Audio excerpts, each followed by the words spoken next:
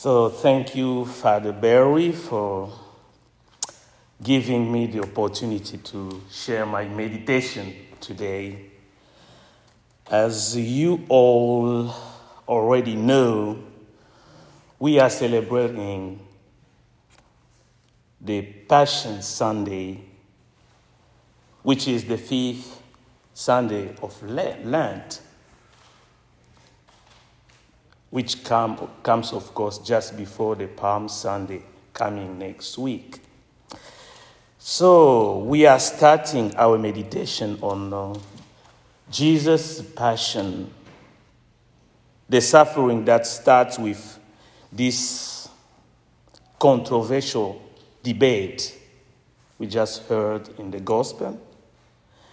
And in the coming days, it will be marked by his judgment, his conviction, and his death, which is the sacrifice reported in the first reading, where Jesus offered for our salvation not the animal blood, but he did offer his own life. He did offer his own blood again for our salvation. That's why in the gospel he wanted his opponent understand that he is not a sinner like us.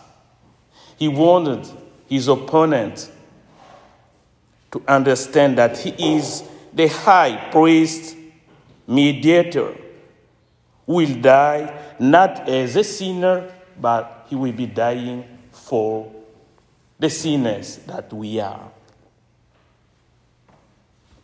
In the gospel, John is reporting this heated and passionate, very, very passionate debate between Jesus and the Jews, his opponent. So now that his time, the time of his death is approaching, Jesus decided to do something very, very important for him and, of course, for us. He wants to clarify something. He wants to provide his own ID, who he is exactly, giving his ID to his opponent so that they know who they are going to accuse in the coming days, so that they know who they are going to condemn, who they are going to kill. He wanted all this to be clear before his death. On the top of that, Jesus wants his opponent to know that they are going to kill him soon, but when it comes to death, they don't have the same understanding of what death is. They don't have the same view. And he wanted to clarify this again for his opponent and, of course, for all of us. The first thing Jesus underlines is the real the real nature of his opponent. So he did face them, I believe, with eye contact, telling them, you were not of God. Just guess, those old people, 7 years old, 80 or even 90, at the time they used to live long. And this boy of 33 years, telling them, after serving God from the time they were like young kids like this, now 9 years, a young boy coming telling you, you are not of God. That's unbelievable. But they are unable to catch him at fault. They didn't even answer that first question. So his opponent insulted Jesus by calling him Samaritan and demoniac. Wow. Surprisingly, instead of responding to the insult, by insulting them back, Jesus, as the Prince of Peace, kept calm. He did not respond to their insult, but he referred them to God, the judge of judges, by saying this: I am not possessed by demon, but I honor my Father, and you dishonor me. I am not seeking glorify myself, but there is one who seeks it. He's referring to God. And he is the judge. So, you have been insulted by your opponents. You choose not to insult them back. What you say, what you're doing is saying God's name. This making us understand that whenever we face any kind of adversity in our lives, please let us not forget to involve God. Let us not forget to call God's name whenever we are in trouble, whenever we have our daily struggles. Now, Jesus goes to the next step of the debate with another very, very controversial topic, which is death. And he used this, what we call double amen, by saying, truly, truly, I tell you. Truly, truly. He's repeating this word. It should not be necessary, but in exegete is necessary because he's insisting on one thing, just like God, when he called Moses facing the burning bush, Moses, Moses.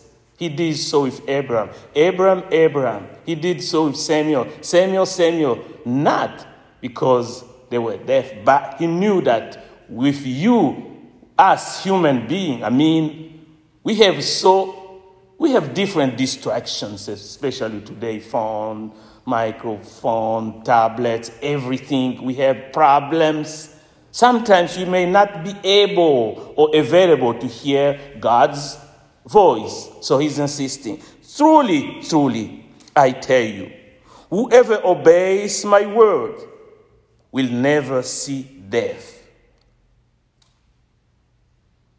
And here where we have what we call in exegete the inclusion. Inclusion is when you have a word at the beginning of a paragraph or any text or an expression, like here we have truly, truly at the verse 51. You're going to have the same thing, truly, truly, at the verse 58.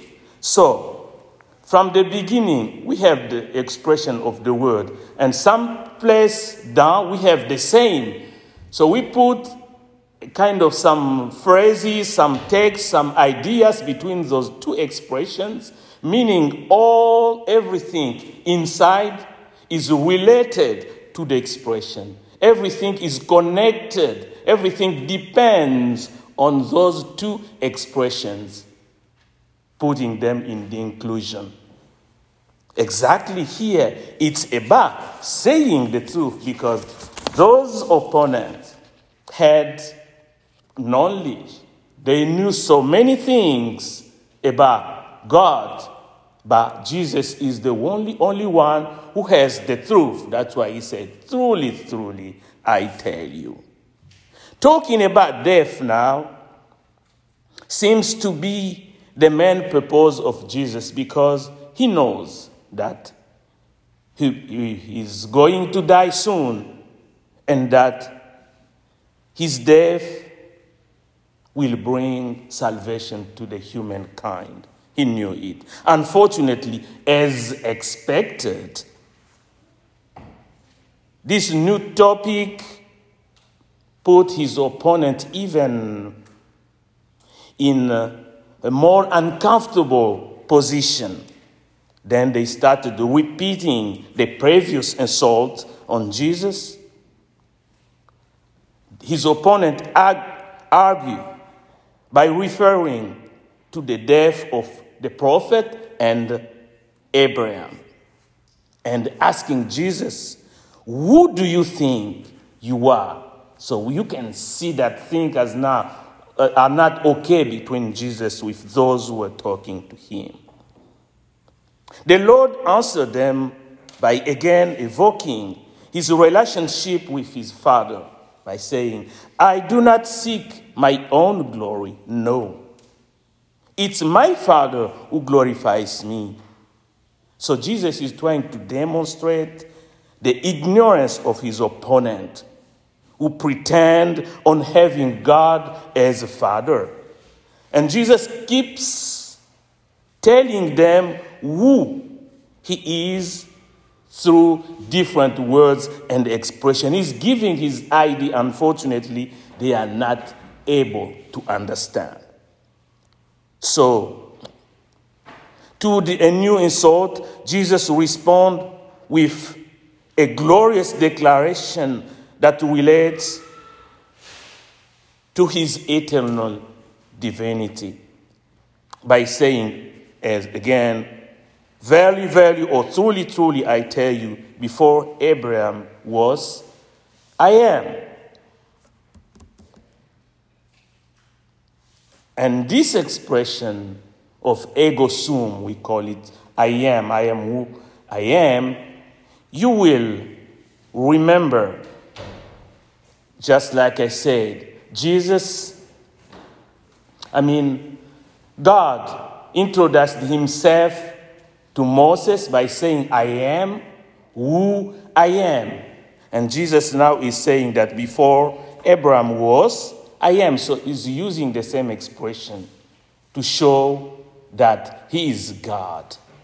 Because English is your first language, is not mine.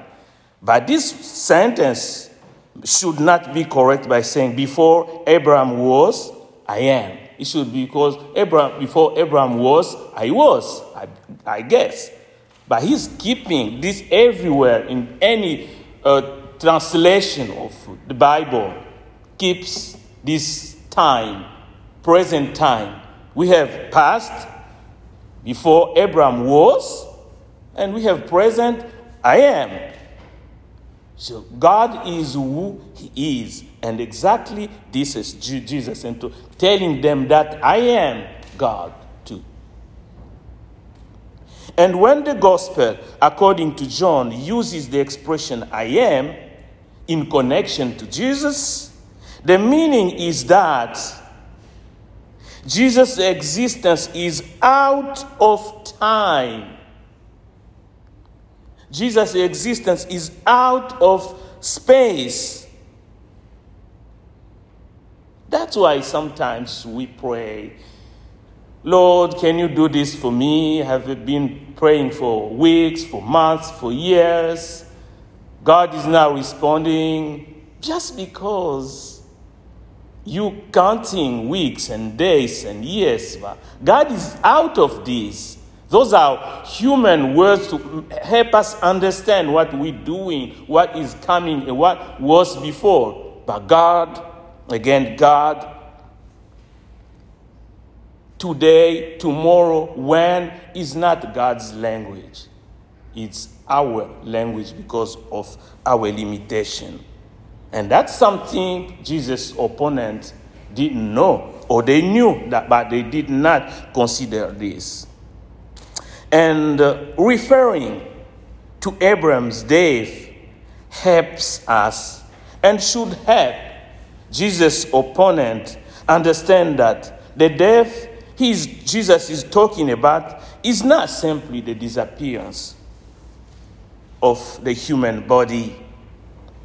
When Jesus says, whoever obeys my word will never see death, he is referring to the eternal death, the opposite of the eternal life he is bringing to us. after his death and the resurrection that we'll be going to celebrate within about 2 weeks. I don't know exactly. Now, here, sisters and brothers in Christ, like students in class, if the professor teaches things that they don't like, or even maybe it could be possible that they understand, but they don't want to understand, they will be reporting the professor until the school leadership fires the teacher. Exactly what they tried to do. They started picking stones up to kill Jesus, but he just left because it wasn't his time yet. He knew when the time comes, he will be dying for you. He will be dying for us. And then he will let them do what they believe is good. So today, sisters and brothers in Christ, the Holy Text reminded us that Jesus offered the supreme sacrifice for us. He is the mediator between God and us. He is the Son of God. He is God, free from sin. And he died for our salvation. So let us pray the Lord. Father, look at your people.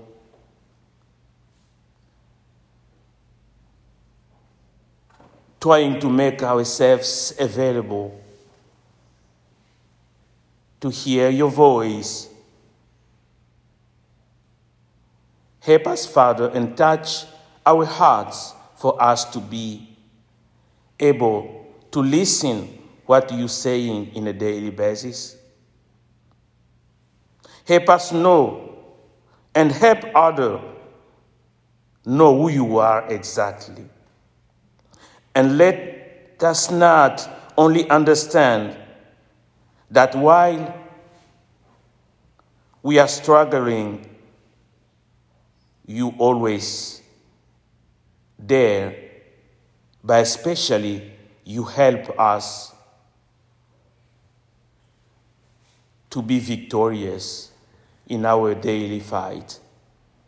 May your Son, Jesus Christ, help us all, our families, friends, and everybody who are related to us, receive your peace and the grace coming from you. And today, let us offer you the people from Ukraine, suffering for the ego of politicians. Father, you know what you are able to do. So we have faith that in one way or another, you will be helping those people in distress. We have prayed you, Father, in the holy name of your Son, Jesus Christ, our Lord. Amen. Amen.